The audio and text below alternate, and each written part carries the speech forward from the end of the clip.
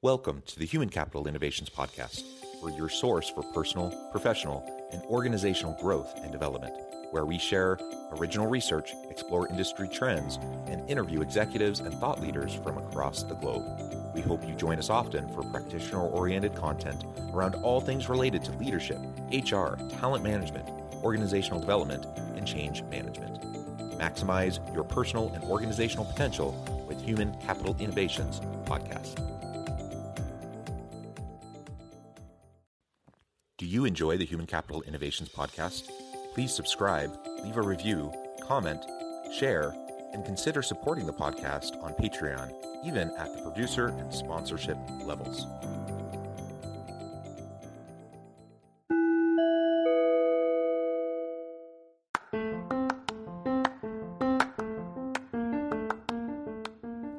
Welcome to the Human Capital Innovations Podcast. In this HCI podcast episode, I share my recent panel discussion from the Western Academy of Management Conference titled, What Have We Learned?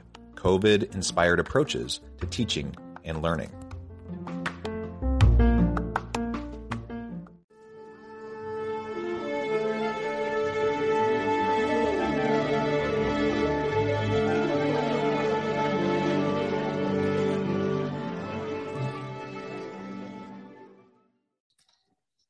So I'll just give a little bit of an introduction. I don't know that changes related to COVID need an introduction, but it's kind of unprecedented that higher education changed so quickly because typically we're very traditional and we don't change. Change is very slow. So we're reflecting on the rapid accelerated changes that have occurred during the last 2 years and how that has required retooling on the part of institutions and faculty and students, and particularly related to delivery modalities and pedagogical approaches and technology. And then what are the longer term impacts of that, and how might these changes actually be beneficial to students both now and in the future, and particularly in the workplace, which has also changed significantly in terms of how people conduct work and communicate with each other and where they work. So we have prepared a few questions, and we will respond to each question, and we will, I'm sure, have plenty of time for interaction, discussion as well. So the first question is, what new practices, pedagogical innovations, or delivery methods have you developed over the past 2 years to engage students in a virtual environment and facilitate learning? So we'll just start with Yang. More interested in their research on how my hospitality management student perceive before pandemic and during a pandemic, and then right now we are in the transition, moving from the during a pandemic to the post pandemic situation. So I see that traditionally I used to teach a face-to-face live course, as you know, and then transition from the face-to-face to online. That give us a lot of way of how we're gonna give a open learning or educational resources through the online. And then I see that comparing the pre-pandemic and then during a pandemic situation, we see that there are a lot demanding from the students. That I see that more than 5 to 10% of requests coming from the student, because as I said, I'm teaching hospitality management student. They are working as a full time, a 3 shift in the morning, daytime, and then in evening night shift. So they are asking more extension of the due date, and then open up the more learning resources during a pandemic situation, because they see that they can be physically located in different area. Right now I have one student based in Hawaii, and then wants to give a more tutorial session. And then I have one student in London. So, and then one in Africa. So we try to adjust the timing issue first to see that how we're going to accommodate in better way. And then, so that's the way that how we can see that the learning and then teaching environment has been changed a lot due to the pandemic. And then their working hour has been changing, then their situation. And right now also I have one student physically located in Utah, but their immediate family located in Ukraine right now. So they have a tension. So they ask a lot extension and then excuse from their how they're gonna meet the deadline, something like that. There is one challenge that I can see, that there is a difference between the pre-pandemic and during a pandemic and transition moving through to the post-pandemic right now. Flexibility has really been the name of the game over the last couple of years. And certainly flexibility in terms of the health, the physical and mental health of students as they're navigating everything, and then flexibility in terms of timing, whether synchronous or asynchronous approaches to our course design, and then obviously locational flexibility. And so overnight, most institutions had to go virtual. Many of them did live streaming. Some of them had, some courses were asynchronous. So with all that context, the course I wanted to focus in on in my commentary today is my organizational development and change management class. Now, I've been teaching this course in a wide range of modalities for the last, 12 plus years. So I've taught traditional face-to-face, asynchronous online. I've taught it in various hybrid formats. But in all of those different ways that I taught it previously, I'd never taught it the same way that I ended up teaching it the last couple of years during the pandemic. The other component to this class, so not only is it's a change management course, and we're going through theories and we're doing practical application and case studies, but it's also a service learning course. And so the students always do a hands-on experiential learning live case consulting project with an area organization. And that's always been a hallmark of my class. Now, doing that in a face-to-face or a hybrid environment is one thing. Even doing it in kind of a more traditional online environment is another thing. Over the last 2 years, I've had to wrestle with how am I going to go about doing, a live case experiential learning consulting class with students who in many cases are scattered. You have time zone issues, all of that stuff that Yang was just talking about. But also you have the issue with community partners in the organizations you're trying to work with, where previously the students could go in person and they could meet on site and they could meet with people and do interviews and collect data and do whatever they're doing for their OD change intervention project. And now they have to do everything virtually as a team. They can't meet together individually as a team, and they have to do everything with the client virtually as well. So that's been the wrestle, that's been the challenge, and that's what I'll be sharing more about as we go through the panel today. So I've been, I've been in this department for only a year. I was in the accounting department teaching business law at the time when COVID hit, and we were basically closed down. And I was teaching face-to-face business law classes. Part of our engaged learning with these courses, all of the teachers there ask for experiential information and engaged learning in going to court. That was totally closed down. So I had a big problem with that. I had some of my students who were very, it was March when it happened, very eager beavers, and they did it early, but most of them did not. So I had to resort to finding some, basically it was a pretty famous murder case in Utah where a doctor had killed his wife. But of course, they didn't know that because they had to watch the YouTube.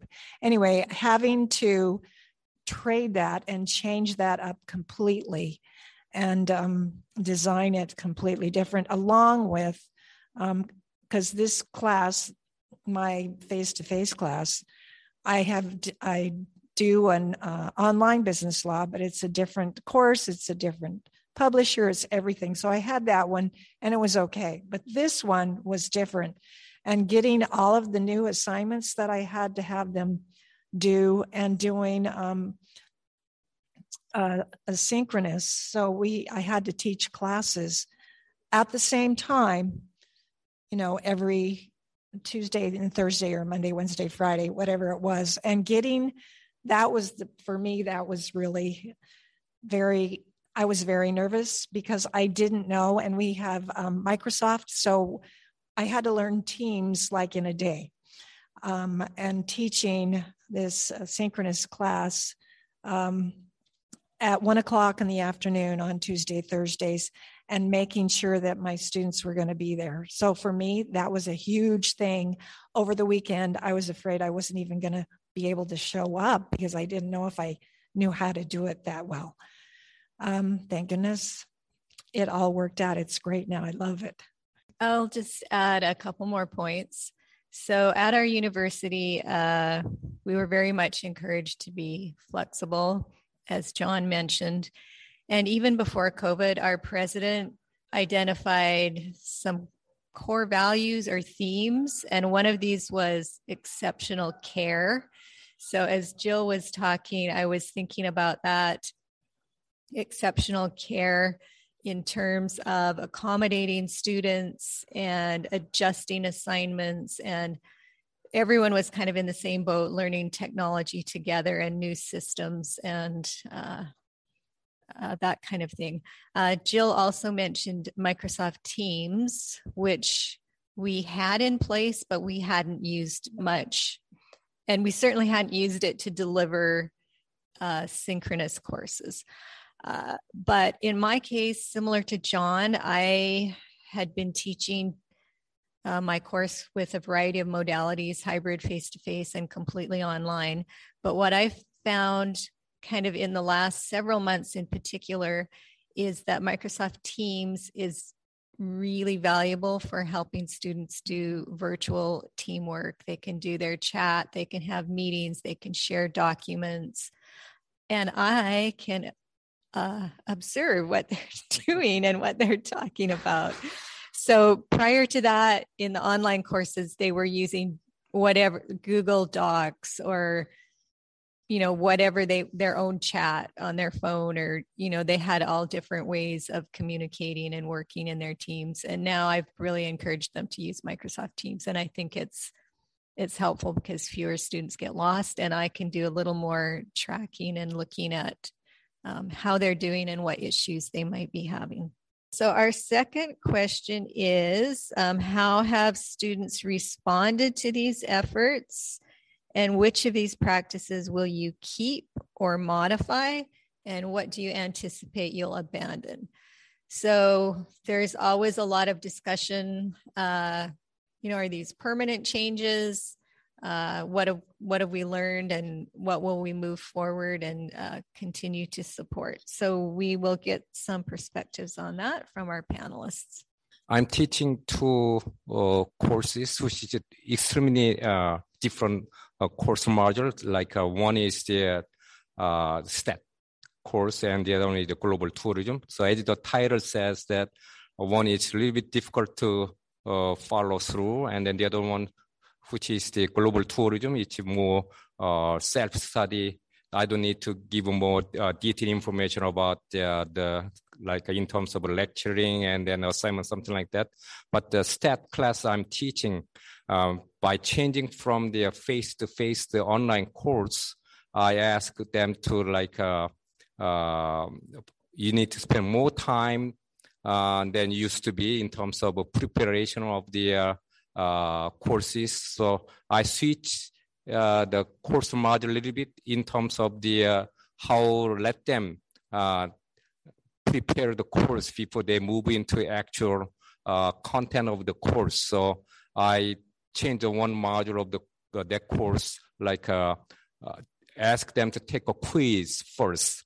Then I can give a little bit push to them to reading a material before moving to the actual content of the chapter by taking a quiz, so they have to study anyway. So that's the one that I give them, and then also one thing that I implement into their my course is that I encourage them to be in the team-based learning. We call the TBL. So which focus on their, like my students working in the hotel industry and the restaurant industry, more service-related industries. So they work as a team all the time. So I ask them to learning the course by having a team.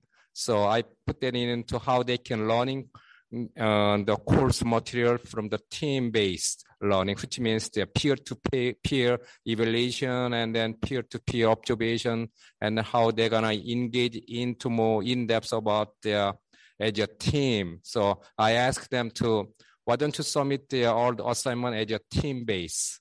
And then one submission for the team, and then try to, at the end of the semester, I will ask about the peer observation, peer evaluation to see that who is the leading person in that group, even though I assigned the team leader in that group. So I want to motivate them to having a team-based learning, that kind of a concept into that. So I see that there are a lot increase of their learning, especially for the stat class, by sharing that some kind of solutions and then tips about how they can solve some kind of a case study, something like that. So I see that there is an improvement of learning by asking them to do the team-based learning from the peers. And if they don't come up with a great solution, and then I ask them to ask me, and then I act like a tutor for each team if they have some kind of conflict issue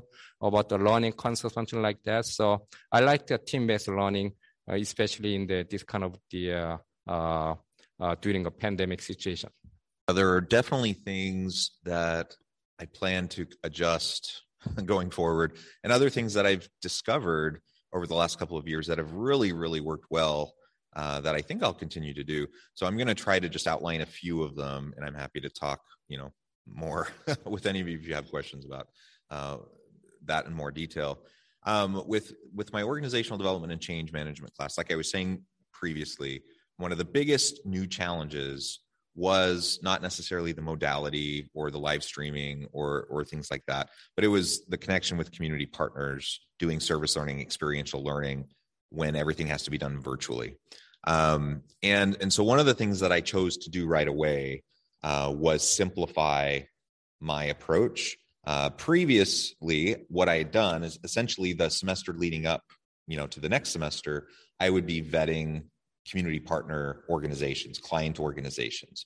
Through my own personal network, sometimes I'd use resources at the university. I would start to line up organizations, and I'd start to line up projects for my students. And I would usually, I would have a class of maybe 35 students. So I would want, around 6 or 7 projects that they could do. So I would reach out and try to arrange projects with 6 or 7 different organizations, and each project would be unique with each organization. They'd all have similar parameters, similar kind of scaffolding around what the projects needed to look like, but ultimately they were each unique projects, and then the students would self-select into teams based on which organization they wanted to be a part of and what the specific project was going to be for that organization. I would invite representatives of the organization to come into class, either in person or join us through Teams or some sort of video conferencing. The first week of class, the students would then decide which ones they wanted to be a part of, and they would self-select into teams. And for the most part, I'd have them rank order like which projects they wanted to be on, but pretty much students usually got to work on the projects they wanted to with the people they wanted to. And then they would go through a series of processes in terms of doing a needs analysis and a proposal with the organization, all of that, which I won't go into all that detail right now. But they would go through all of that. And it's a fairly complex process for me as the instructor to lay all of that out for them, to try to set it up clearly and set it up well so they can have a good experience in this consulting engagement with the organization. And during the pandemic, one of the very first things I saw was the number of organizations who wanted to do projects went down dramatically because they were all wrestling with how are they going to pivot? How are they going to keep their doors open? And they weren't sure, like they were trying to deal with all of that simultaneously. And so I decided to simplify and go with one organization and have different teams work on different pieces of a much bigger project. And collectively, each of their little segments, it was like a Voltron or like a, whatever, where all their little pieces then go together to create this big, huge project. And it kind of worked well. But what I also decided was I was just going to, because now everyone's virtual, they're just meeting completely virtually. I decided I'm just going to assign people into teams because they're never seeing each other in person. All their team meetings are completely virtual. They've never had connection with these other students. And so I'm just going to assign them to projects. It's all the same organization. I'm going to just assign them to teams. And for many reasons, and some of which I'm sure come immediately to your head as I see some people nodding, that hasn't always worked out so well. There's been more team conflict over the last couple of years than I've ever had in running this course with these types of projects in all the years previously.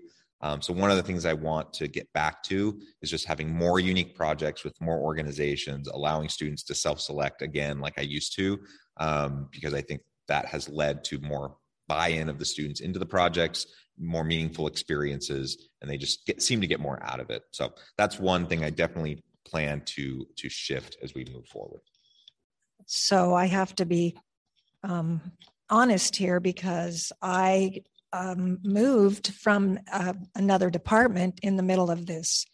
So I was teaching all business law classes at the time the pandemic hit, and then I moved just a year ago into this department. So I am still trying to gain a lot of some kind of track of what I'm doing, basically.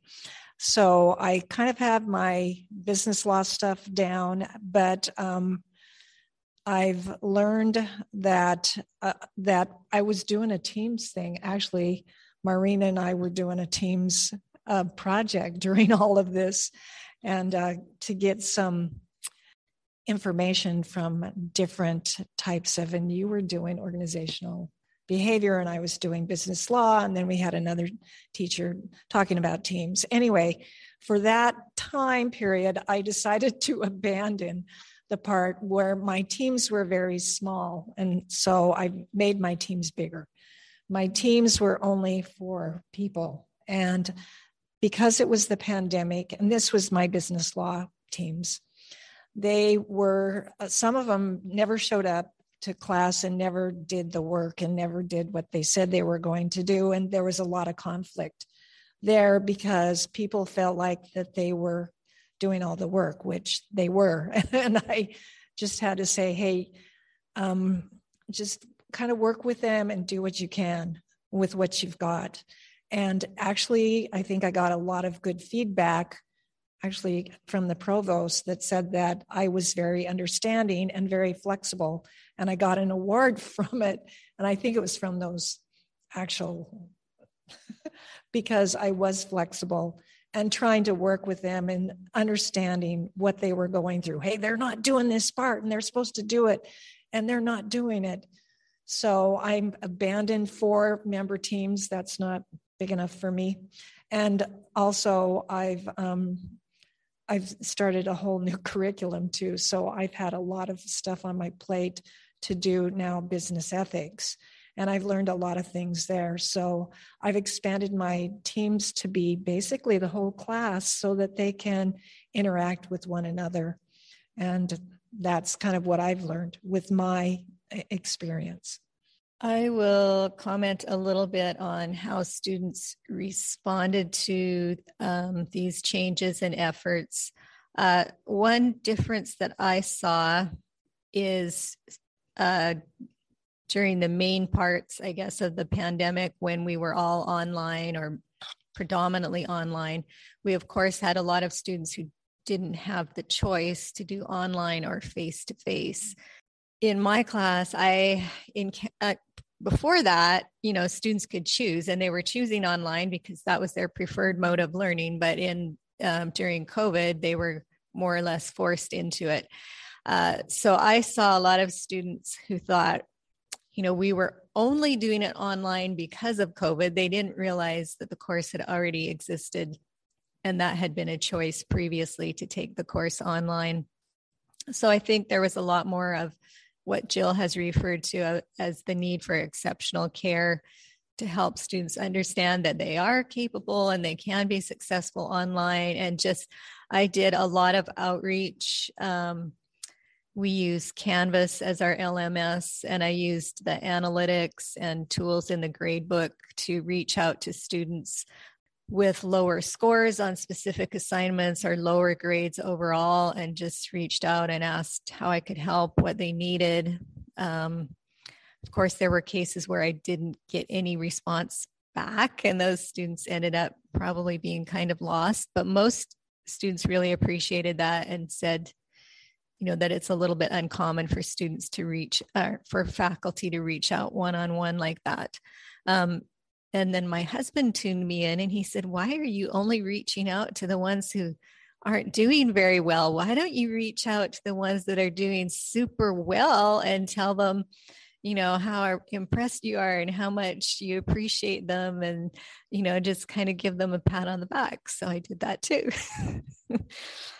Okay, so our next question is on our own learning. So our communities of learning and how we work together as professors within our departments or colleges or within the university as a whole to learn from each other all of these different new strategies and retooling and pedagogies that we were experiencing.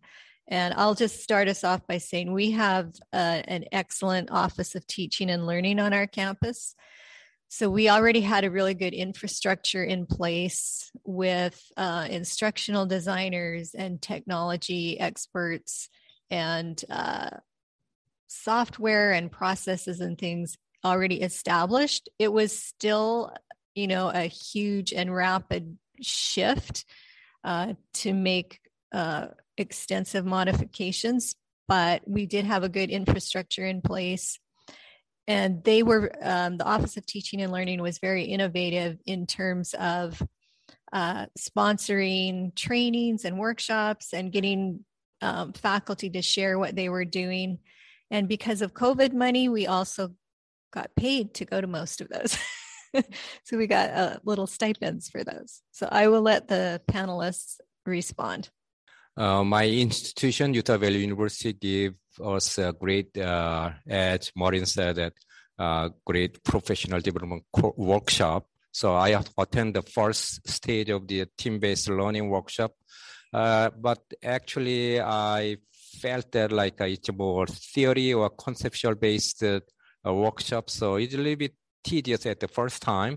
But as the time moved on, and then I learned that team-based learning is one of the fundamental way of how we can let my students improve their learning.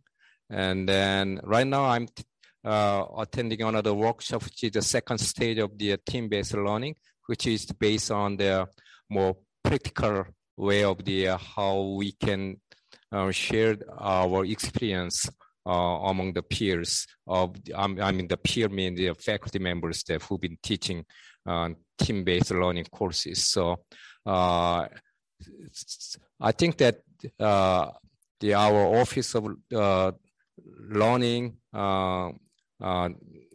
is a great way of how we're going to improve the team-based learning pedagogy applied into their engaged learning opportunity for our students. And also I go for extra mile for attending another workshop offered by another institution called the Critics that give us like a peer evaluation format, and then how we're going to implement their more way of how let our students being in their practically apply their team-based learning into their case study and then project or something like that.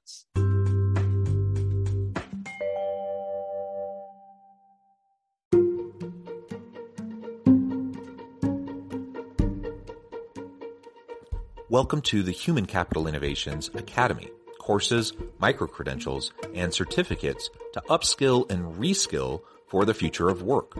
All HCI Academy courses, micro-credentials, and certificates are designed, developed, and delivered by award-winning and internationally renowned scholars, educators, thought leaders, executives, and practitioners. Our courses, micro-credentials, and certificates will help you make your mark on the future of work and make an immediate impact in your organizations. Check out the HCI Academy and our many course offerings and certificates to upskill and reskill for the future of work.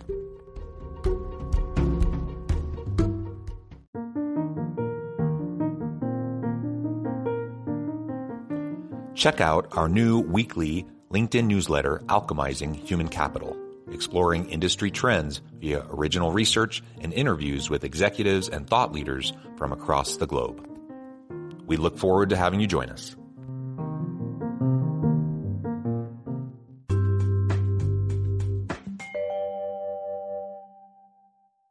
Yeah, I think of this question and, connection to like a culture of learning among faculty. And I think there's a variety of ways our university tries to do that and how we try to do it in our department and in the School of Business. I thought it might be helpful to give you just a little bit of context for those of you who aren't familiar with UVU. So we're south of Salt Lake City in Utah, about 35 minutes. We're the largest we're the largest institution in the state of Utah, about 42,000 students. We're dual mission, meaning we do the traditional university role in the region, but we're also serving the community college role in the region as well. So we're open enrollment. Anyone can come and join and do developmental courses to get up to speed, to take other university courses, and then matriculate and move into other programs.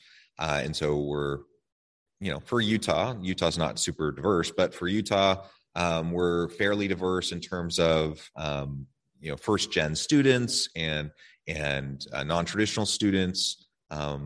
We have lots of those types of students, and most of our students are working and coming to school. We're a community campus. We're a regional teaching university, so teaching first is the focus, even though we try to do research to support our teaching. So with that as the context, as others have already mentioned, we have a really robust Office of Teaching and Learning. We also have a robust Office of Engaged Learning, and I have another role in addition to being department chair. I oversee the service learning efforts across campus. And do workshops in conjunction with the Office of Teaching and Learning to train up faculty on how to do service learning, how to implement it effectively, and have good outcomes for students. So for all of that, I would say university-wide, we have a fairly good, robust culture of learning for our faculty. Faculty take pride in teaching. Everyone knows when they come to UVU as a faculty member, that's the number one thing that we're going to be focusing on. Yes, you need to serve and do all those things. Yes, you need adequate research, but teaching is number one. So I think that's well understood. In the department and in the School of Business, we do cross interdisciplinary workshops that are sponsored by the School of Business. In the department, we haven't really done that. We do try to take some time out of a department meeting agenda to do kind of micro lessons and micro spots on what different faculty members are doing in terms of innovative teaching in their courses, and to share that with other faculty in the department. And frankly, we probably should do more of that to provide even more opportunity for people to share and learn from each other, because we have we're 16 full-time faculty in the department now, I think. We have a lot of people across a lot of different disciplines doing a lot of really cool things. And I'm a big believer in just creating that kind of a culture of continuous learning and experimentation in our courses so that we can continue to provide even better offerings for our students. I think that Yang probably mentioned this, but I was really excited to take from the Office of Teaching and Learning, the Online Teaching Academy, and get my certificate for online teaching, which was, and I did that about a year ago, I guess, in the midst of the pandemic, hoping and praying that this would help my online classes because I pretty much ended up just teaching online, even though, what was it, last semester or fall semester, we were doing both. I didn't do that, where they were doing a face-to-face and a synchronous at the same time. Anyway, so I was doing online and so excited to take this online teaching academy and getting a lot of information, a lot of reading articles and different views from different academics that the Office of Teaching and Learning had put together so that we could be helped in learning how to teach better online. And I really appreciated that. And also I took a service learning class a couple times actually from my, he said he was very much involved with service learning, and he was. And John was the facilitator for the service learning part. So I've taken those two to make my courses more robust, and it's helped a lot. And then also received some stipends for also making my course prettier and I guess more hands-on and easier for my students. But like I said, I've just gotten here, so I was in the process of getting my courses, or my course, I should say, the business ethics course, prettier, like I said, and have it just more put into modalities and to be more user-friendly for my students, which I really appreciate too. So I've done a lot of stuff that I probably would not have done. Actually, I'm in a different place than I thought I was going to be because of COVID and some other circumstances, but very, very enlightening and a lot of changes for me. Several of the panelists have mentioned different trainings they have taken and different initiatives they've adopted. All of these, or most of these, have ongoing communities of learning. So for example, Yang mentioned team-based learning. So through Microsoft Teams, the Office of Teaching and Learning created a team for team-based learning where all the people who have done that training can continue to ask questions, share resources, share ideas, and that kind of thing. So it's not just a one-time type of training or development activity, but you're continue to be connected with faculty across the university and learn and find out what they're doing. So that has also been valuable. Our next question is focused on technology. So innovations that have helped students develop skills that will be valuable in the future. So we're looking to, through all of this time with COVID and the changes that have been made and technology and different types of learning, how can we use that to help students prepare better for their careers and what they will encounter in the workplace? Our institution, we use the Canvas and through the Microsoft Teams. So I think it takes time for the students to learn how they're gonna technically improve their skill on the utilizing their Microsoft Teams. So I'm more engaged into upload the course lecture through the Microsoft Teams, so we can share my lecture, and then I invite them to see the lecture that I posted in, and also that's for like a regular lecture, and then also I give a tutorial session for my stat class because they have some kind of a conflict issue in terms of understanding some concept of each chapter.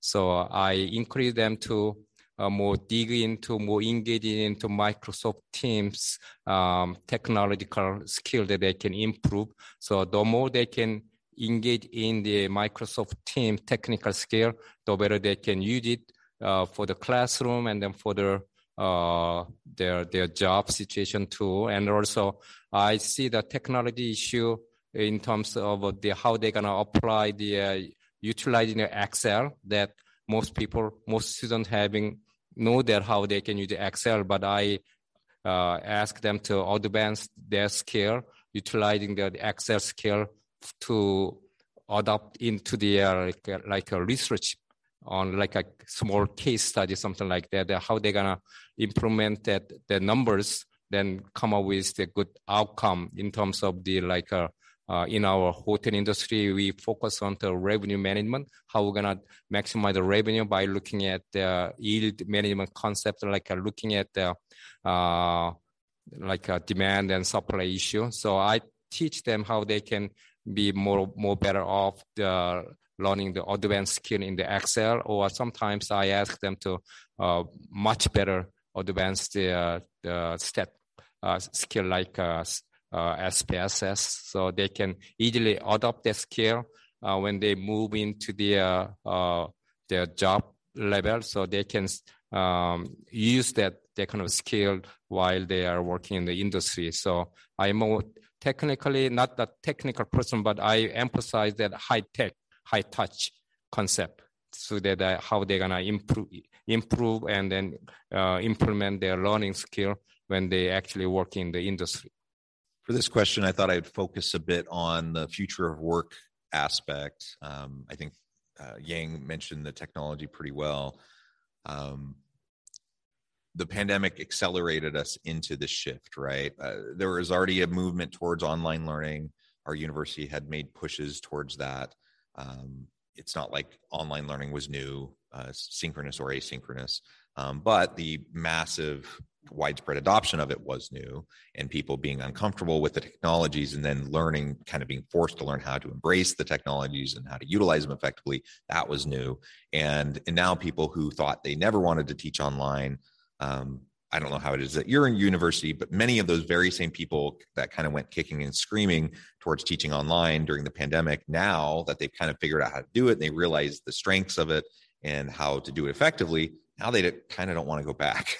They want to, continue to have that flexibility, both for themselves, but also for their students. So that's an ongoing dynamic that's going to be interesting to see how it plays out at our university. And at our university, we went from having, identifying modalities in terms of face-to-face versus online versus hybrid. I can't even remember, but now we have like a big long list of like all of these different types of modalities that we parsed out. And so, for example, now I am doing really what I'm not even sure what the technical term is that the university is using, but it's an asynchronous online hybrid with synchronous components modality that seems to be really effective. And the students like it because it kind of gives them a lot of flexibility from the asynchronous components of the course, where they still have the connection with their teammates and doing live case experiential learning with organizations. So they're kind of getting all of those components, but still a lot of the flexibility. All of this, though, I think is really preparing students for the future of work. And we know, just like the acceleration into adoption of technologies has changed higher ed, it's also changed the workplace, generally speaking. Companies that were hesitant and didn't want to adopt these technologies were forced to do the same. And so our students have to, just like we've had to pivot quickly, our students have had to learn how to do that as well, because the reality is we're not going back. There's going to be some pendulum swing, but in the future, we're going to continue to see increasingly distributed workforces with people working all over the world, being on cross-functional, contextual teams. And students have to learn how to do that. They have to learn how to do that across time zones. They have to learn how to do that effectively when they never see the person in face to face, but they only have a Teams meeting or a Microsoft or a Zoom meeting or whatever technology you're using. And so in my OD and change management course, I tell the students, this is actually kind of a multi-pronged live case course. You're doing the experiential learning project for a live organization, a consulting project. That's a live case kind of an environment, but they're also having to figure out and wrestle with how do we effectively work together as a team. That's a live case kind of an environment. And frankly, a lot of OD and change management and culture change and those types of topics that we cover in the course, a lot of that comes back to how do you work effectively as a team? And so I want to see them learning and applying the course concepts into how they do their teamwork so they can be more effective. And then the other piece is, the shifting nature of work and the landscape of work and the distributed workforce and the contingent workforce and the gig economy, and like all these different components that are leading into how the future of work is changing. They have to be addressing it in real time in the class as they're doing their projects with each other and with their client organization. So all of that, I try to parse that out and to point that out to the students because they don't always make those connections unless I make it explicit. But this is the kind of an environment they're going to find themselves in the future. So we want to make sure that they're ready for it. And I feel like I'm doing my part to help them with that. So I'm just doing my service learning this started this semester. So I'm still learning a lot. And John says that he's been doing it for probably 12 years. I'm just a beginner here. So I was reading some literature and came up with some ideas on what I could do for service learning. So part of my class is synchronous because they have to get with their partners and decide what they need to do, that part. And then also I have discussion boards and I'm teaching, like I said, business ethics. So it's going to be more of a soft skill or being more of a get more information from different people.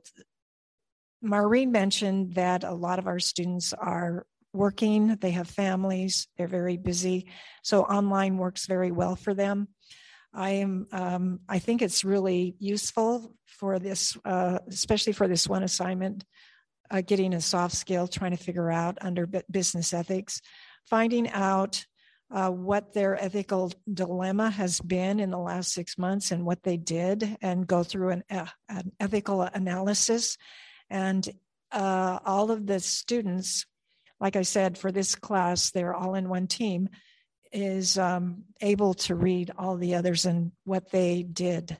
So they can see all these different people working in different environments. I think this is very useful to see what they did and what their ethical dilemmas are so that they can step into the workplace and know, oh yeah, I heard about that. I heard about this.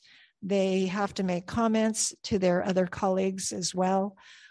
So I think in this area, especially in ethics, they will be more attuned to what they need to be maybe prepared for, so that they know. So the tech part, they're learning on their own, and I'm helping them with their discussions and using their LMS and putting it into modalities, et cetera, like Yang was talking about, but also these deep thinking things where they have to think about what is happening and how am I going to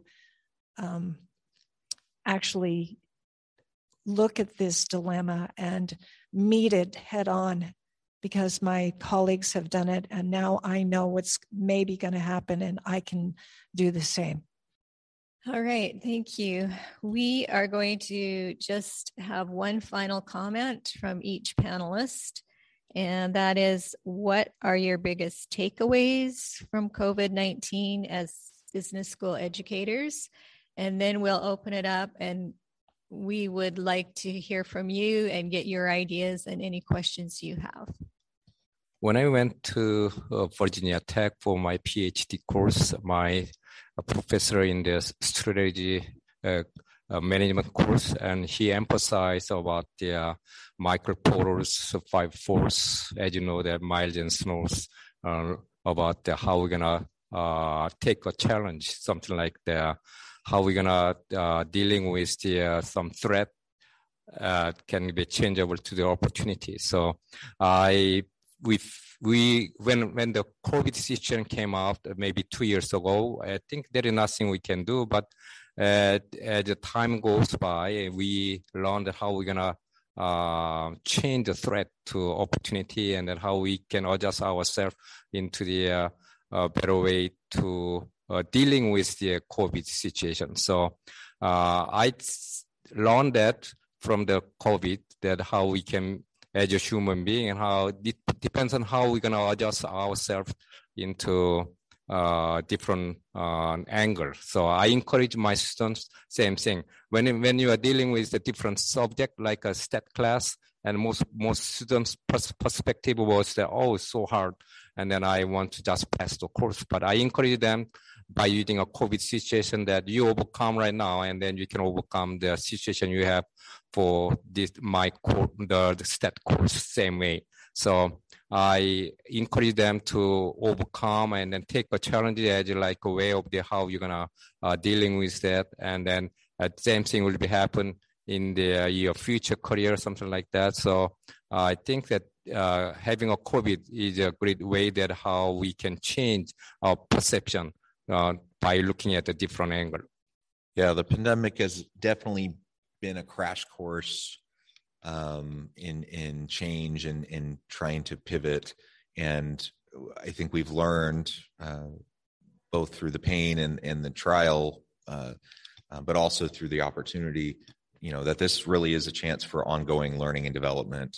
And I think that's been a very positive outcome of the pandemic, despite all of the hard things that have occurred.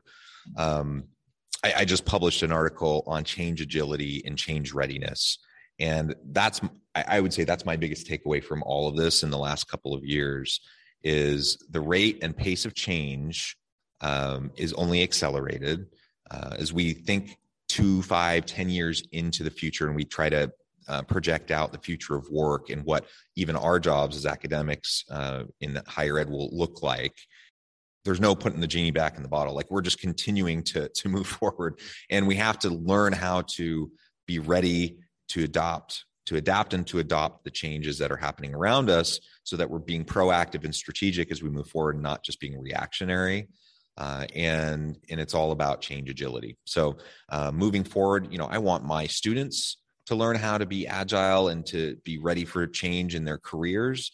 I want faculty in the department to learn how to do the same. I hope that that's something I'm trying to do and modeling for people. Ultimately, that's going to be the name of the game in the future, that we just have to be ready for a constant state of adapting and change if we hope to stay relevant and add value to our students and to the broader community.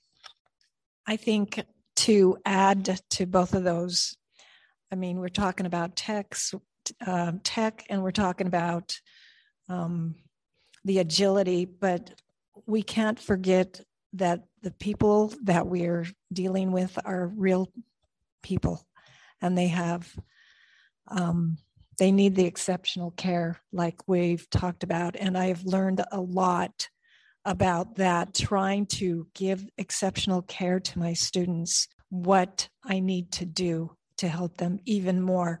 Sometimes I have to take a stand when they haven't done any of the work for the whole semester. I can't go backwards and say, yes, you can do it, but I can help a lot with a lot of different problems that students have come up with. This agility is also a lot of brokenness that comes. So, and I've seen that, and I think we need to keep that in mind as well, to be exceptionally careful. Thank you very much, panelists, for your insights and sharing your experiences. Thank you very much. Time is up, so appreciate your attendance, and aloha. Aloha. Thanks, everybody.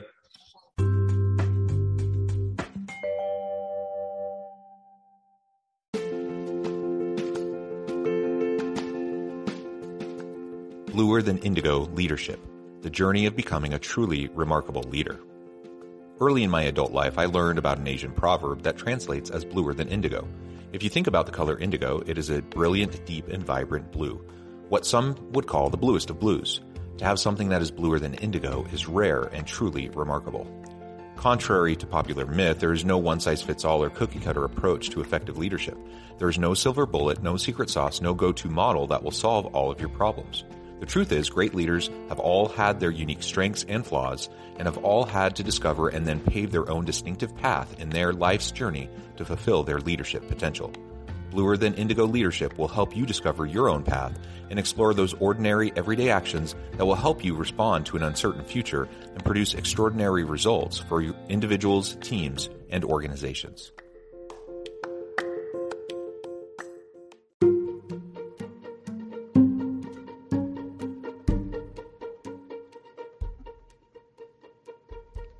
check out Human Capital Innovations magazine, Human Capital Leadership. Human Capital Leadership is a free, interactive e-magazine with the mission to help individuals, leaders, and organizations find innovative approaches to maximize their human capital potential. We publish issues quarterly in August, November, February, and May. Take a look at the latest issue and let us know what you think.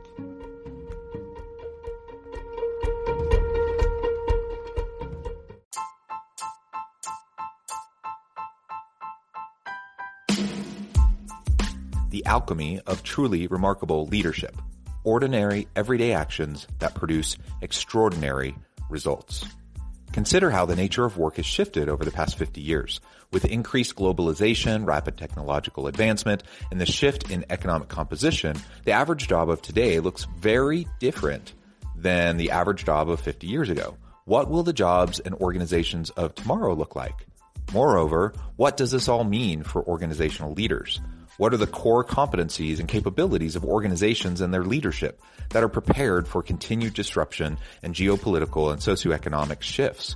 Regardless of what the future holds, increasingly, leaders need to be socially minded, data-driven, decisive, champions of talent, and disruptors of the traditional notions of leadership, teams, organizations, and work. The alchemy of truly remarkable leadership will help you to explore your own leadership competencies and capabilities and consider ways to apply and implement them into your workplace and personal life.